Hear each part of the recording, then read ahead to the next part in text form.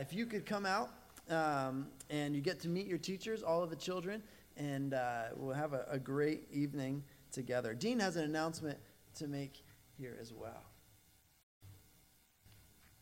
All right. Good morning, everybody. How is everyone today? Holiday weekend. What month is it now? September. When does choir begin? September. Yay! It is here. Now, because of the holiday weekend, we don't begin this Sunday, but guess what starts next Sunday? We start choir practice again, all right? And we're not scheduled to sing till the fourth Sunday. There's actually 5 Sundays in September. And then we usually are going first and third Sundays. The choir practices immediately following the service, and we are usually finished around 12 to 10 after 12. As we finish here around quarter after 11 till it's 11:30 till we kind of get started. So we have about a 30-minute to 40-minute practice. Now, I have a question for you. If you are sitting here today, and there's somebody who sits next to you who sings really nice. Can I see your hand, please? Oh, everybody's scared to put their hand up. Oh, my goodness. You know what? I don't think this is a truth-telling group here.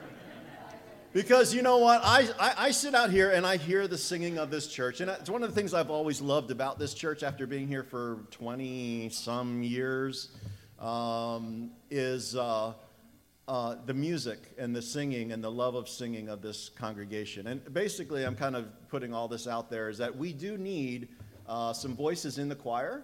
There are positions open in every place. We need a bass or two. We need a tenor or two. We need a alto or two. We need sopranos or two.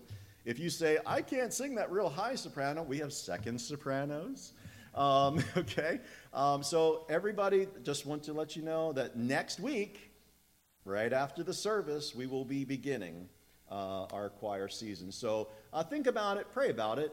If you want to be a part of that, you know, I hope that you all have been blessed by the choir over these many years. I know that I have. Just being able to hear this crew up here lead in worship. And just praise to the Lord God Almighty. It's just, it moves me just to be a part of this. And so I greatly appreciate the choir and just want to open that welcome. Oh, one other thing is, this is open to everybody who is in high school or above. So even though it says adult choir, if you are a freshman, sophomore, junior, senior in high school, you do qualify for that. So we want you to know that you are welcome to join us. All right? So thank you so much. Yes. Now I feel like everyone's going to sing really quiet this week, Dean, so the people next to them don't tell you. No, but please, really though, it's what a great opportunity. And I know, just speaking personally, man, I am so blessed by the choir to sit there and to hear the testimony that's sung through song. What a powerful, powerful message. And a powerful way that the Lord uses the choir. So if you have the vocals, you are interested, man, please join. That would be awesome. It is an awesome, awesome ministry. Would you pray with me as we begin our service this morning? Lord, we're so thankful to kick off the new year. Lord, we think about Awana starting back up in choir, and Lord, it's just so exciting to think, Lord, again, as we start in the fall. Lord, we ask that you would, Father, bless these ministries. Father, may their numbers continue to grow. May the message be ever so clear. Lord, we ask this morning as we have gathered together for you, Father, to hear from you. Lord, that you would speak to us this morning, that you would remove the distractions. Lord, the weight and the chains that we have brought in with us, Lord, that you would remove those, that, Lord, we may focus just on you. We're a family, and we're thankful to be that. In Jesus' name, amen.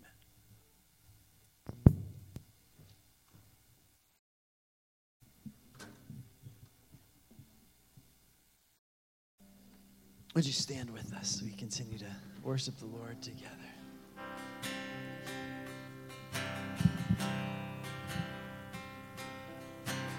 All creatures of our God and King, lift up your voice and with us sing. Oh,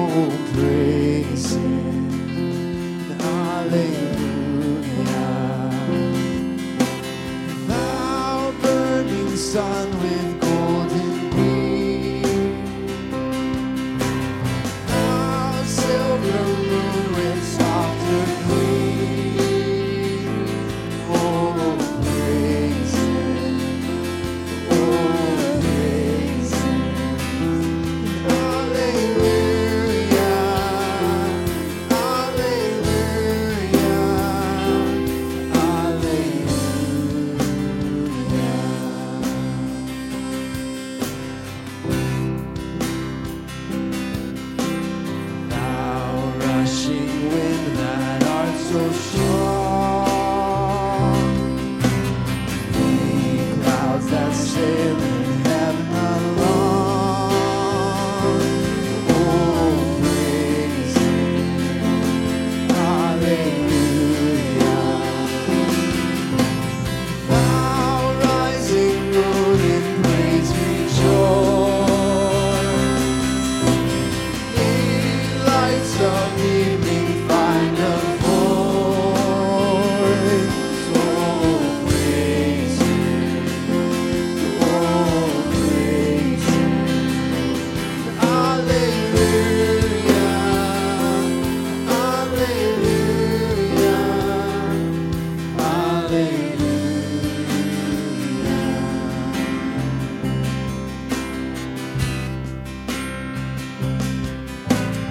Let all things their Creator bless,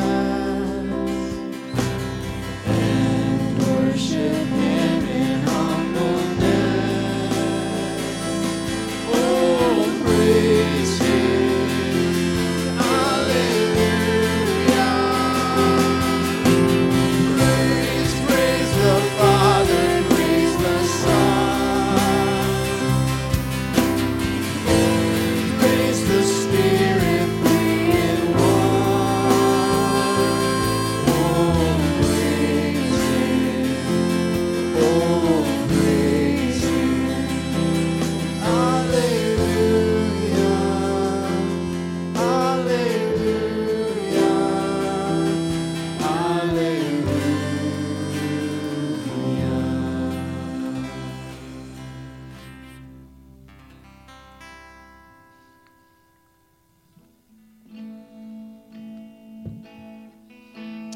Living, He loved me. Dying, He saved me. Buried, He carried my sins far away. Rising, He justified freely forever. And one day He's coming. Oh, glorious day.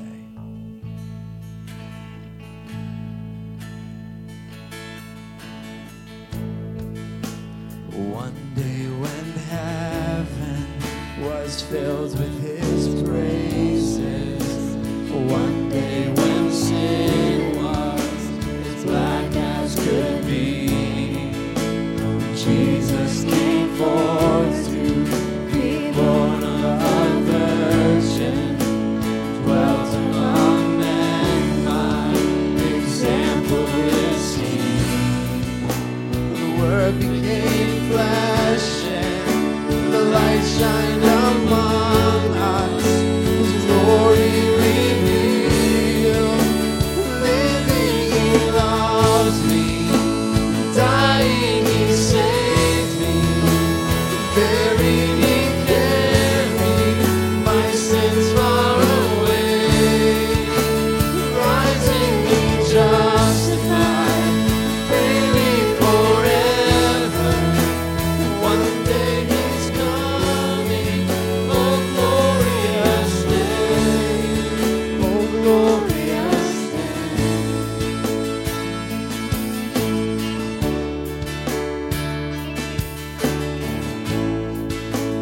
One day they led Him up Calvary's mountain. One day they nailed Him to die on a tree. Suffering, anguish, despised and rejected, bearing our sins, my Redeemer is free. And that healed nations stretched out on a tree, took the nails from me. Living, He loves me. Dying, He saves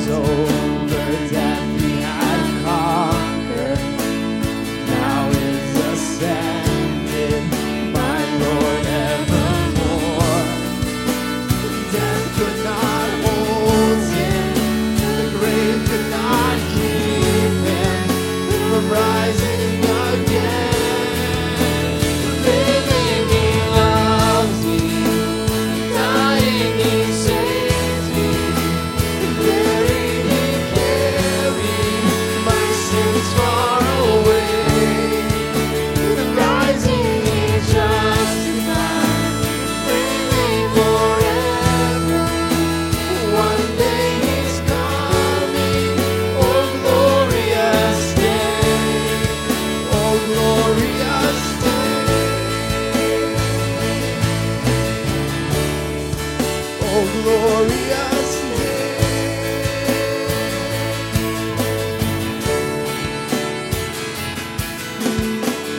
One day the trumpet will sound for his coming.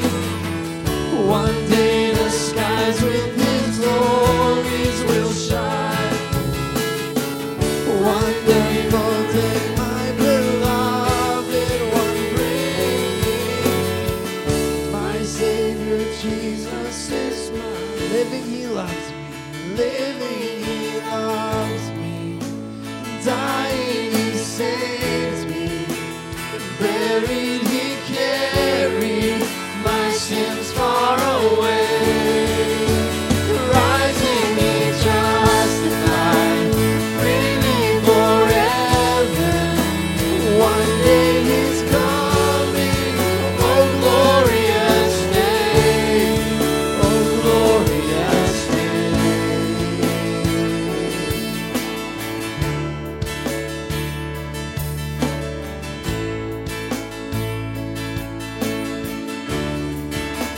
glorious day. Amen. And because of that salvation that we have, we can have this personal relationship with Jesus. Amen. And you can know him personally. What a friend we have.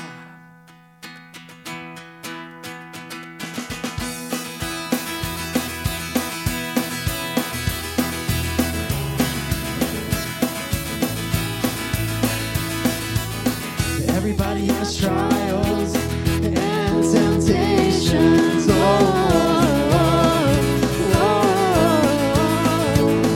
Everybody knows heartbreak, isolation. We can lay our burdens down. Lay our burdens down. What a friend we have in Jesus.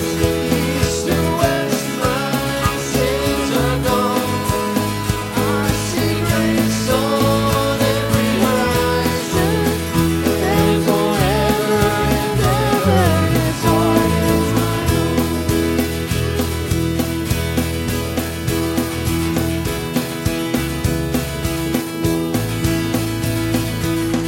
Everybody has fears. Everybody got worries.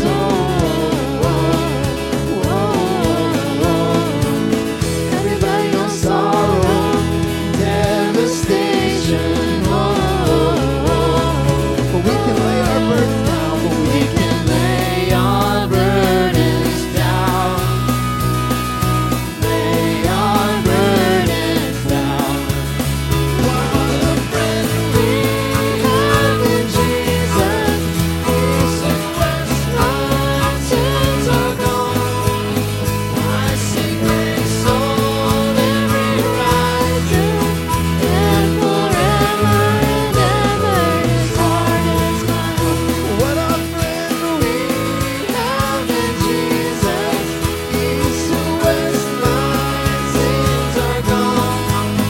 I see grace on every horizon, and forever and ever His heart is my home. And forever and ever His heart is my home. And forever and ever His heart is my home. Amen. Great singing. Would you take a moment and turn around and shake someone's hand? Welcome them to Word of Life Chapel this making sure everybody paying attention this morning. Good job, guys. Good job.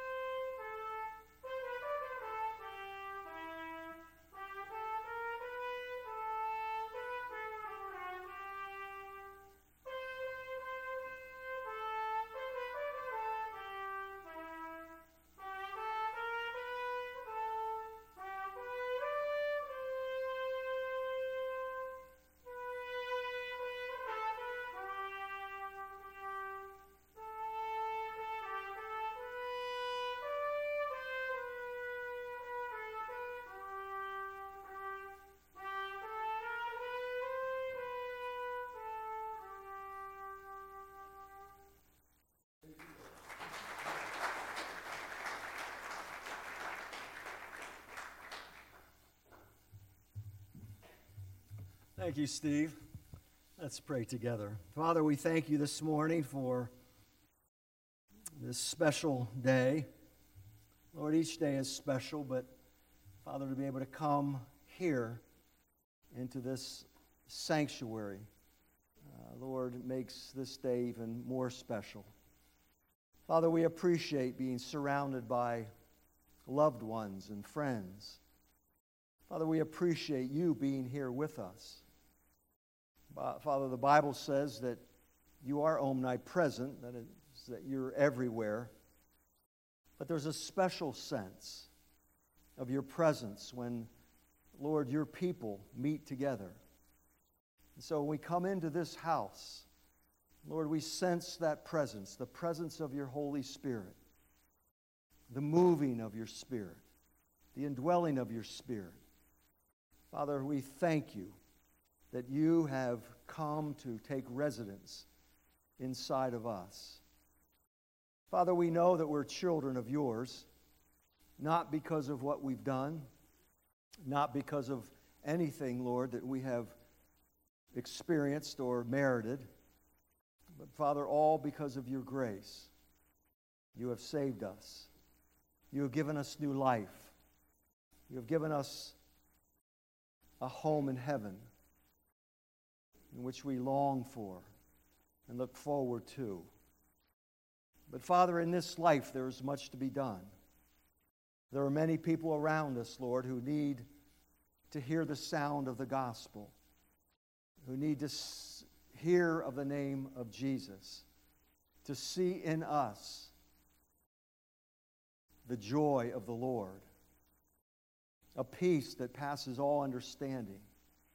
Father, help us to mirror your Son. I pray that people, when they see us, they might see Jesus. Father, we are thankful for the new ministries that are undergoing shortly. We are thankful for the ability to be able to reach out into this community to our children through Awana. I pray, Lord, that our leaders might be very sensitive to the needs of the children. That, Father, you might give to us a deep love for each one. And that, Father, you might bring to us those who need to hear that Jesus loves them and cares for them. Lord, I pray that we might have folks in place to be able to minister in an effective way to those, Lord, who will be coming through these doors this Wednesday. I thank you for the choir. Father, we know what music does. It moves us. It stirs us. It emotionally, Lord, draws us into your presence. And we're thankful, Lord, that the choir now, under Dean's leadership, is able to get started this month. Father, I pray that there would be many who would choose to be a part of this ministry. Father, we pray that these positions that Dean mentioned might be filled. Father, we thank you again for these ministries that will be starting, and pray, Lord, that your hand might be upon them. Father, I think of Sandy Snyder this morning, who has come through hip surgery. We do ask that, Lord, in her recovery process, that all would go extremely well. Father, we pray that very soon she would be able to join us, and Father, to be up and around and being able to do the things that she needs to do. Father, for others on this list, we pray. Father, there's many who are experiencing one type of suffering or another. Father, we commit each one to you. And we ask, Lord, that you might draw very close to them. Again, Father, we thank you for our time this morning. Thank you that you have brought us together. And Lord, as we open the bread of life, I pray that your Spirit might work powerfully in each of our hearts. May we hear what we need to hear. May we take the Scriptures and apply them to our lives. Again, Father, for the time you've given us, we thank you. In Jesus' name, amen. Amen. Leonard's going to come and lead us in hymn number 55, For the Beauty of the Earth. Book of James tells us that every good gift and every perfect gift comes from above. And this hymn, as we sing it, reminds us of some of those good gifts that we get from above. Will you stand with me as we sing hymn number 55, and then those in junior church can be dismissed. Hymn number 55.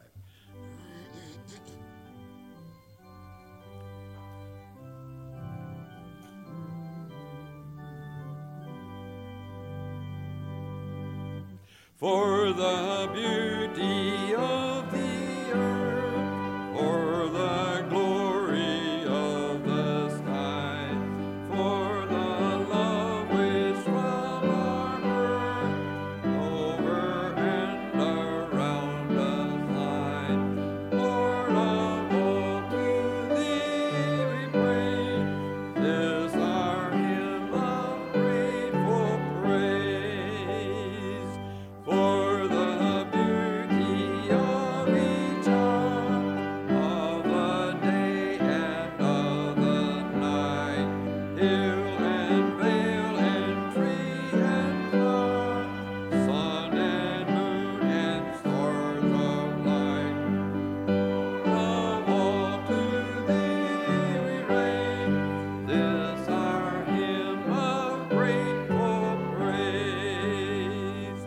For the joy of ear and eye, for the heart and mind delight, for the mystery harmony, linking sense to sound and sight. Lord of all, to thee we raise, this our hymn of grateful praise. For the joy of human love, from our concerned and child, seen on earth and friends above, for the gentle thought and mind.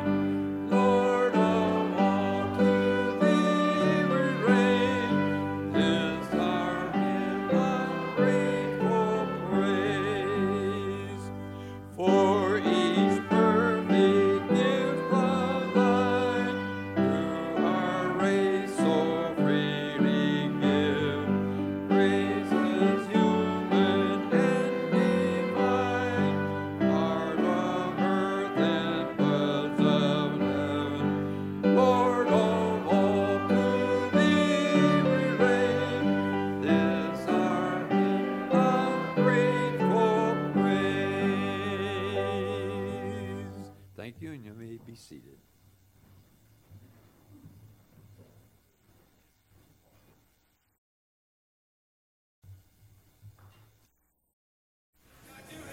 Well, I guess they starting with me. Y'all gonna love this one. Bengals versus the Vikings. Andy Dalton looking for a receiver. Tyler Crumpet. Wait a minute, you have to see from another angle of why this young man dropped this ball. Look at you waving your arm. Man, hit me, Andy Dalton. Are you serious? If you want to call for the ball, you gotta catch the ball. Man, your coach is leaving after this season. Maybe you need to go with him. Come on, man. All right, guys, Icelandic soccer. Yes, Icelandic soccer. Off a free kick. It gets defended, but wait. Check out what happens. Insult to injury. Watch it again. The defenseman kicks it out, but it hits his own teammate in the face, and the ball goes into the net. That is not the way to use your head. Come on, man. All right, man, let's take this thing out to the Coliseum. The Raiders and the Cowboys. 4th and 1 play. Dak Prescott takes the snap, trying to get the first down with a quarterback sneak. The best. The Raiders, of course, think they have this thing stopped. So what do you use in an important situation like this when you can't figure it out? Well, you use a postcard. And I do put emphasis on postcard. Look at the smirk on Gene Steratore face. I got you. Man, Gene Steratore, a postcard, you know what it reads? Oakland Raiders, kiss your playoff chances. Goodbye. Jeans territory. Come on, man. All right. QB's had some trouble connecting on Sunday. In Jacksonville, Blake Bortles throws a touchdown pass. But check out the celebration on Sunday. Oh, man. All right. Hey, Blake, you got to get ready for prime time, man. You're going to playoffs. You got to make this right. Get these high fives set up. And another connection problem in Washington. Blaine Gabbert throws it off DJ Foster. Boom. Helmet. It's right on the money. Foster isn't looking, and Gabbert doinks it off his head. Yeah. Quarterbacks late in the season. Come on. We got to get on the same page. Come on, man.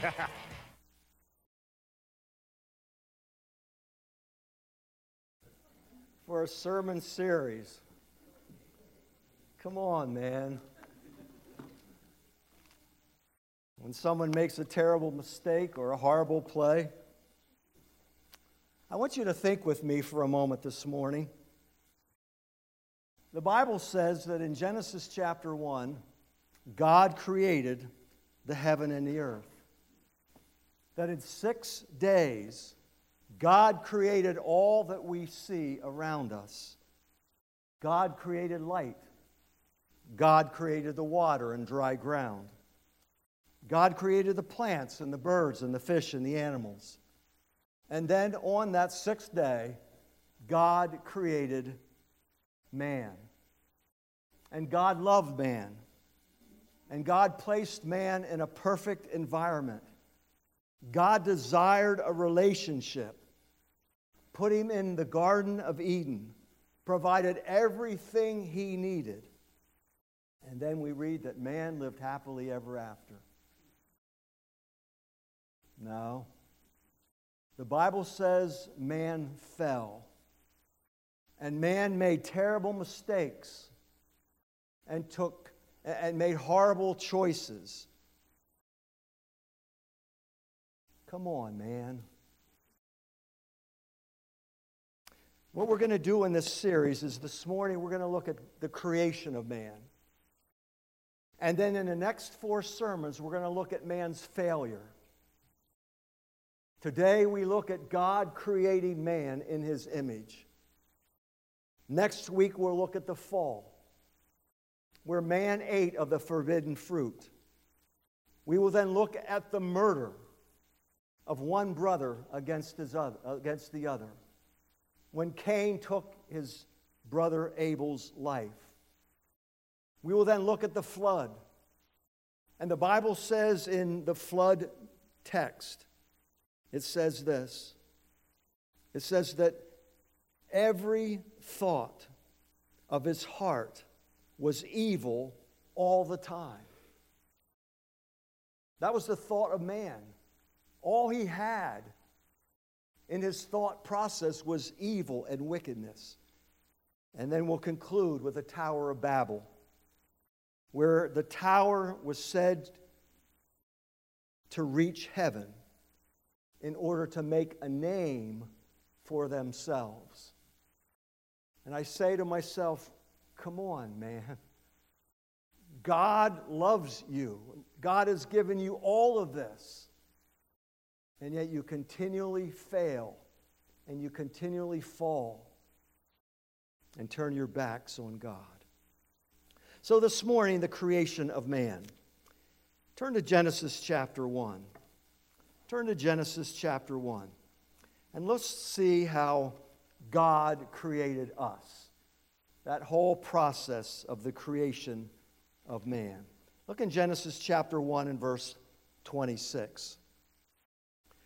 It says, "Then God said, 'Let us make mankind in our image and in our likeness, so that they may rule over the fish in the sea, the birds in the sky, and over the livestock, and all the wild animals, and over all the creatures that move along the ground.' So God created mankind in his image. In the image of God, he created them. Male and female, he created them. God blessed them and said to them, 'Be fruitful and increase in number. Fill the earth, subdue it. Rule over the fish in the sea, the birds in the sky, and over every living creature that moves on the ground.'" The first point this morning is this: man was created by God. Now, I know you say that's basic to our Christian faith, but not everybody believes that, as well you know. And you students who are going back to school and are already there, you will hear from teachers, you will hear from professors that God did not create man, but man has evolved.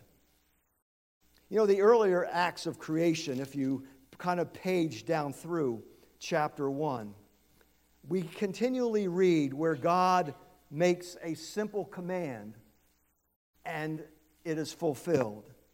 God says, "Let there be light," and there was light. God said, "Let there be a vault," and there was. Let there be lights in the sky, and there were. Let the land produce living creatures, and they were produced. And so all the way through this week, God says, "Let there be," and there was. But when it comes to man, we read, "Let us make mankind in our image." He doesn't say, "Let there be," but we are going to create man in our likeness. Now you notice the words "let us" and "in our." The suggestion is that there is a Godhead, that there is a Trinity, that there is Father, Son, and Holy Spirit within that Godhead. We believe one God, but made of three persons, each having their own separate roles. So God gets together, and it's as if He speaks to Himself, as it were. We are going to create man. And this man will be created in our image, in our likeness. There was great consideration put into this. It's not going to be any creation like anything else we have made. We're making something different. Man, who will be the crown of our creation, who will not be on par with any of God's creation. And so God created man. He did not evolve. You know, there really are only two options, are there not? Either you believe that God created, or we have come from a lesser form. But God said, "Let us create." That's what the Bible says. That's what the Bible says. The Bible says that God created man. Something unique. Something very distinctive. Let us create this man and create him in our image. So let's look at image. What does that mean when we say that man was created in the very image of God? 3 times in this one verse it speaks of being created in His image. And then later it speaks of being created in their likeness. The phrase is unequaled in the rest of the creative acts. Everything that was created prior to this, it says God created after its kind or after their kind. But here, man is patterned after God. We have something in us that is God-like. Unlike any other of what God has made. All the other things that God has created, it was after their kind or according to their kind. In other words, you can't cross over.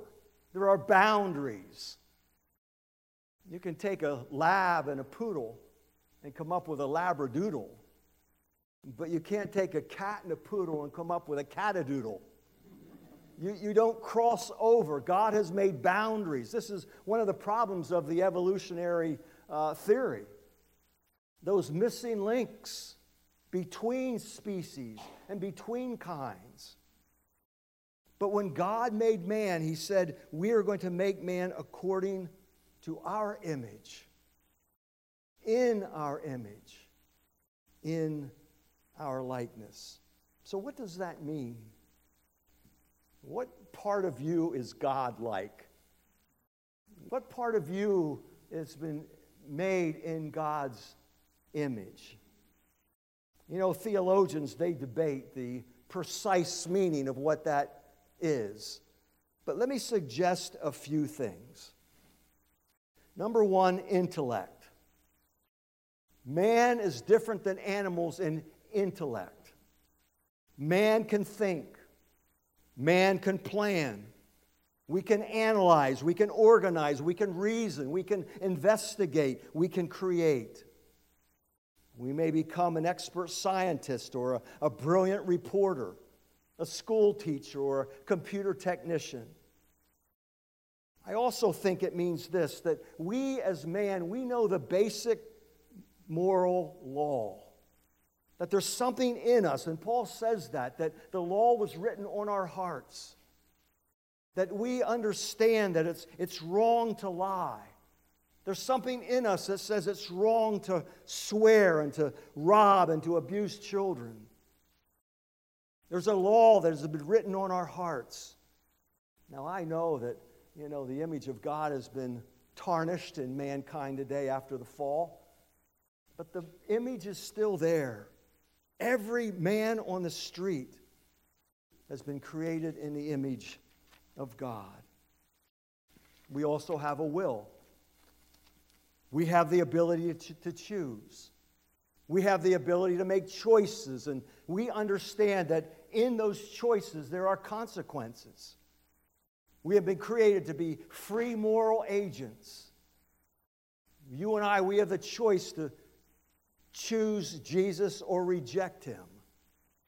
When the Bible says believe on the Lord Jesus Christ, we can believe or we can reject. When the Bible says confess your sins, we can choose to do that or not to do that.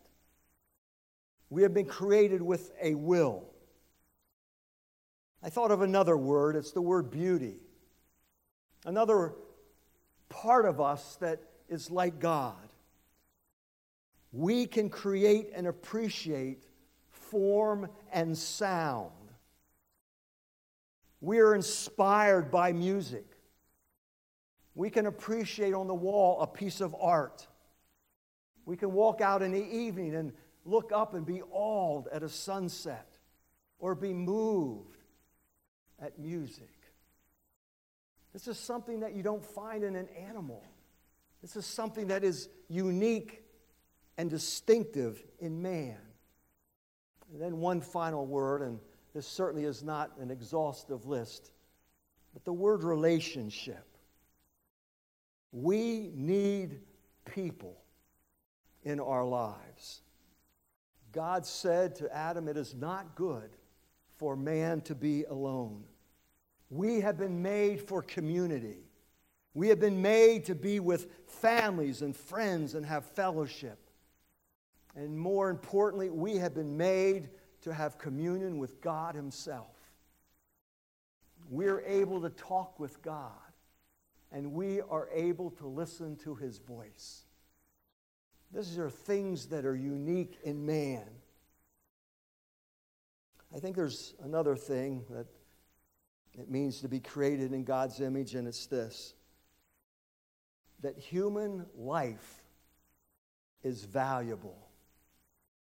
That every person, having been created in the image of God, is to be treated with respect. That means we don't kill unborn babies. Even if it's not convenient or the child may be deformed. All human life is sacred and precious in the sight of God. At the end of life, the elderly, maybe they can't think clearly anymore, but they are to be treated with dignity and care. And so, from abortion to euthanasia, these things cheapen the value of human life, having been created in the image of God. There's something else we read here in this text, and it's that man was to rule over creation. Man was to rule over creation.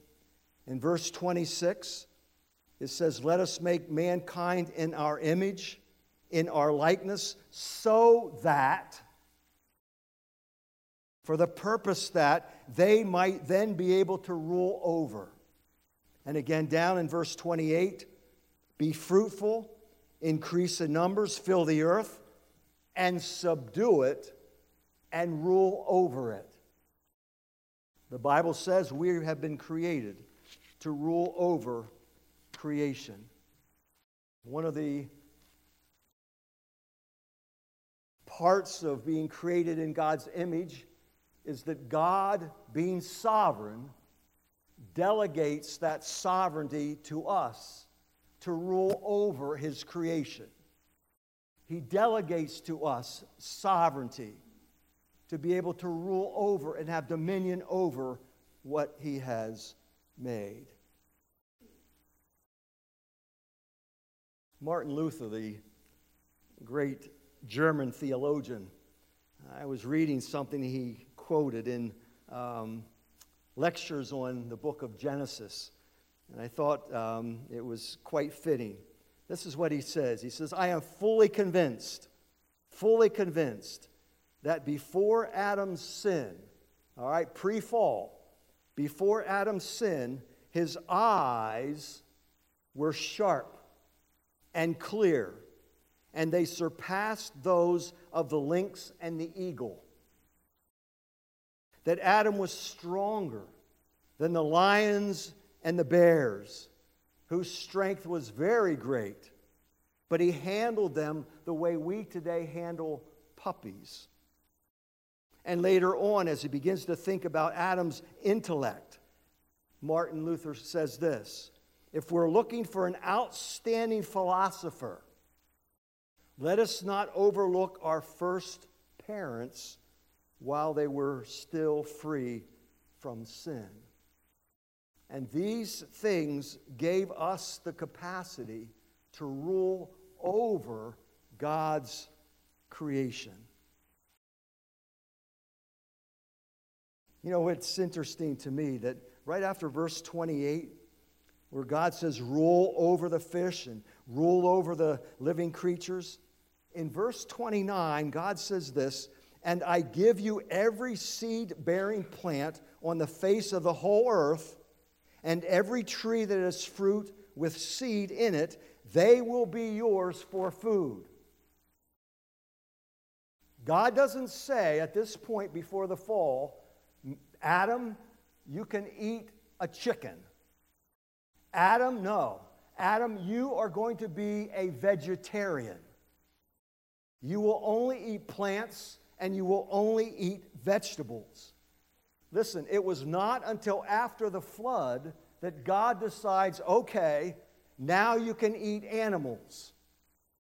Back in chapter 9, let me read a couple of verses to you.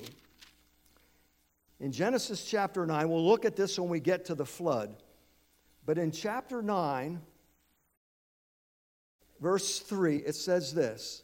Now, this is after the flood, and God's speaking to Noah. "Everything that lives and moves about will be food for you. Just as I gave you green plants, I now give you everything." So now, after the flood, man begins to eat meat.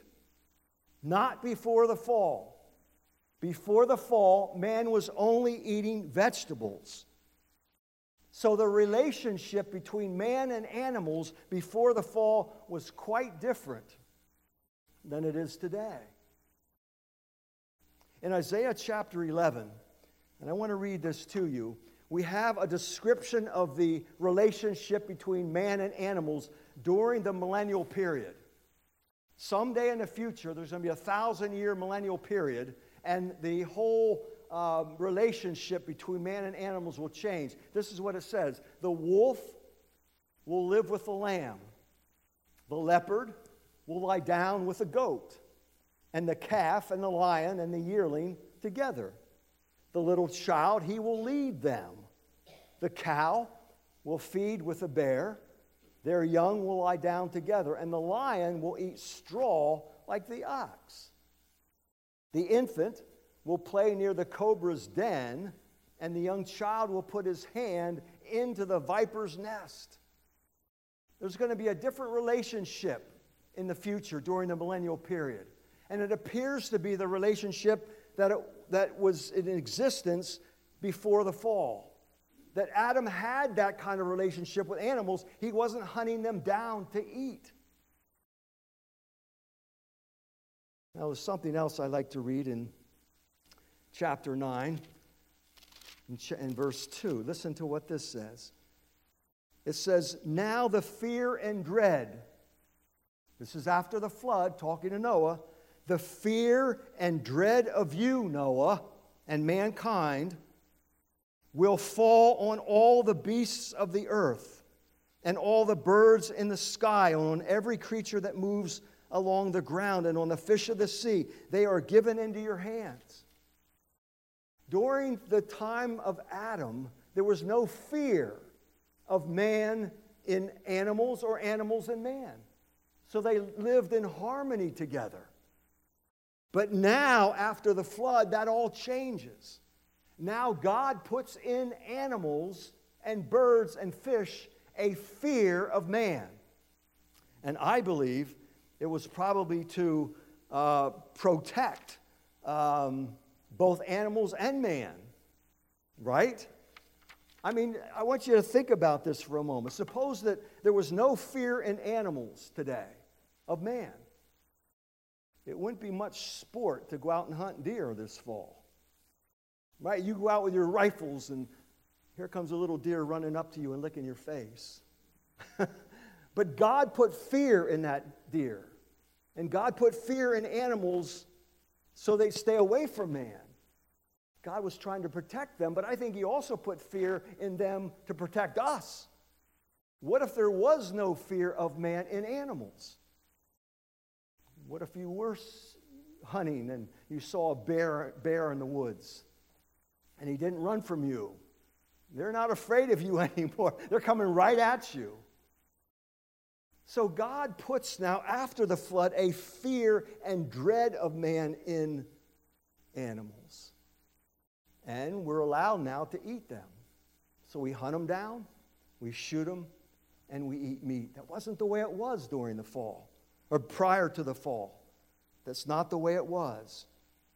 God now has put fear, the fear of man in animals.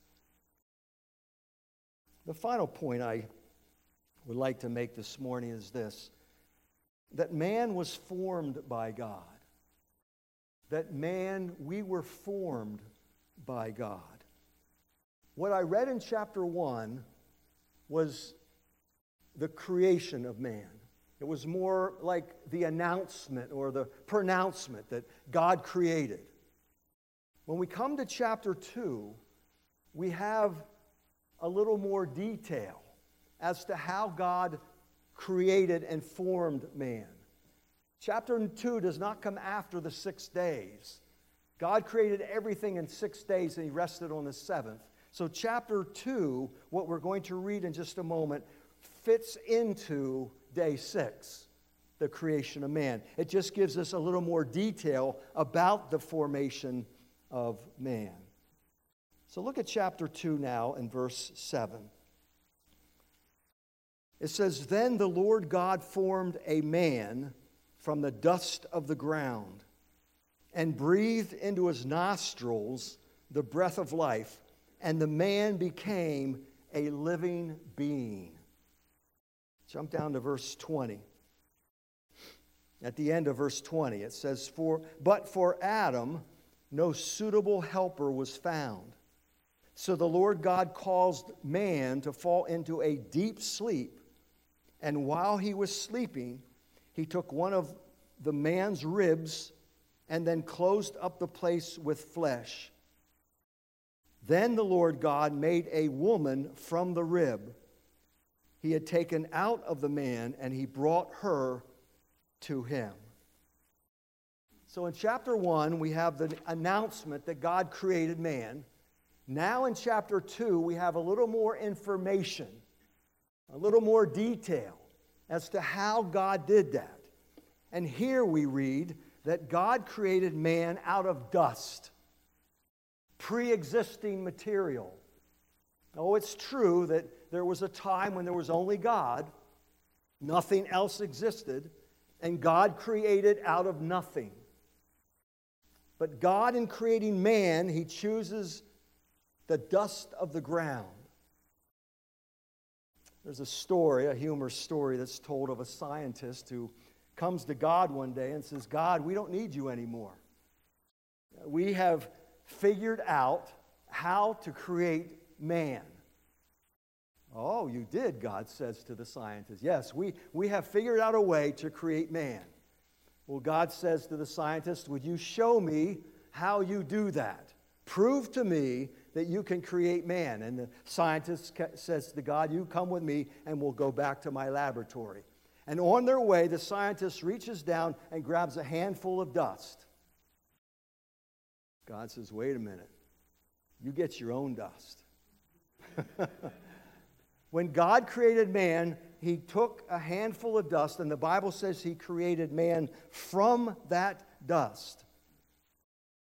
Up to that point, there's no life in Adam. Up to that point, all there is a lifeless body. Now, the Bible says that when we die, dust to dust, ashes to ashes, right? The body dies, goes back into the ground. It goes into the ground from where it came. But God wasn't finished with Adam. The Bible says that God then breathes into his nostrils the breath of life, and man then becomes a living being. It's at that point that God breathes into Adam and creates the soul, or the spirit of man. And so at funerals, I make sure that people are aware that the body that's lying in this casket, this will turn to dust. But this is not the real person. The real person has been separated from the body. The dust goes into the ground. The spirit of man goes to live to be with Jesus. So God now, in creating Adam, He creates him from the dust, but then He breathes into his nostrils and he becomes a living being or a living soul. And again, here is where we see the difference or the distinction between man and animals. When Fluffy dies, Fluffy goes into the ground. Fluffy has no soul. When man dies, his body goes into the ground, but the soul or the spirit lives forever. Dust thou art, and dust you will return. It's the soul, it's the spirit of man that sets man apart. That sets man apart from all of God's creatures. It was the breath of God that creates the image of God in man. God is not physical. So the image of God is something spiritual. And at this point, when God breathes into the nostrils of Adam, He breathes the image of Himself into man and creates that living soul. But then God creates woman. And again, it's not out of nothing, but God puts Adam to sleep. He falls into this deep, deep sleep. And while he's sleeping, God reaches into the side of Adam and grabs one of his ribs, pulls it out, closes up the wound, and He creates Eve from existing material, from the very rib of Adam. And He calls her woman, which actually means out of man. She was made from man. Now, I want you to notice something I read a little earlier over in verse 27. It says at the end of verse 27, male and female, he created them. Male and female, he created them. Today we hear there are essentially no real differences between male and female. I'm here to tell you there are some real differences between men and women. Men are not women, and women are not men. And one of the saddest things we hear of in the world today is men trying to be women and women trying to become men. Paul tells us in Romans chapter 1 that is unnatural. It is unnatural for a man to want to be a woman and a woman to want to be a man, and men to be with men and women to be with women. I say this, and it always creates a snicker, but it's true. God created Adam and Eve, not Adam and Steve.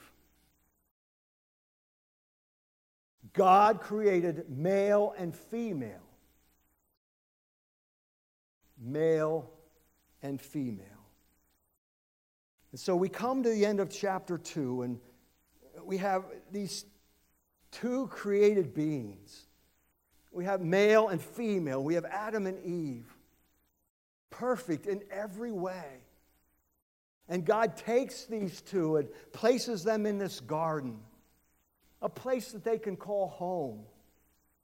It's a perfect place. It's a place where there is no sin, there is no death. There is harmony in every way, shape, and form. Adam and Eve, they can walk and they can talk with God in this garden.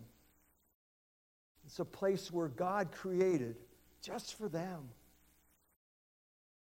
A place where they can raise their family. A place that there will be no trouble. A place where everything is to go well. A special place.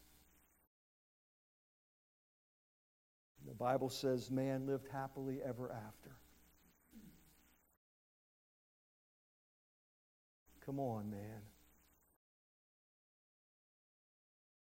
Everything changes when we come to chapter 3. Father, we come before you this morning, and we are thankful that, Lord, you are a God who creates. You are a God, Lord, who has made everything around us. Father, I pray that you would help us to grasp the fact that we have been created by you. I pray, Lord, for young people going into schools and colleges this fall, that, Lord, they might understand, that they might be hearing things that are not according to Scripture. That they might understand, Lord, that you have made man in your image. That sets us apart. That makes us unique. Makes us special. Makes us valuable. So we thank you, Lord, for your creation. We thank you, Lord, for giving us your word that helps us to understand how everything around us has come into existence. You're a great, you're an awesome God. We thank you for that in Jesus' name. Amen. Amen.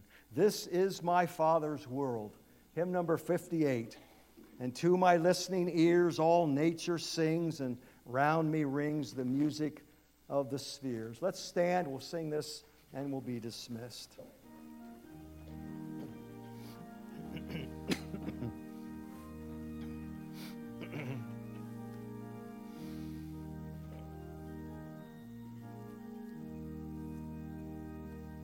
This is my Father's world, and to my listening ears, nature sings round me the music of the spheres.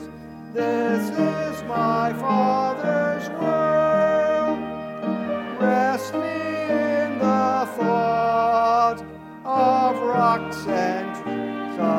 rise and the wonders wrought. This is my Father's world.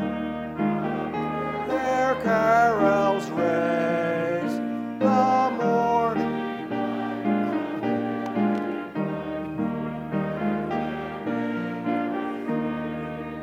This is my Father's world, and all that's fair. The rustling grass, I hear Him pass me everywhere. This is my Father's world. Let me ne'er forget. The wrong seems oft so strong. Is the ruler yet? This is my Father's world.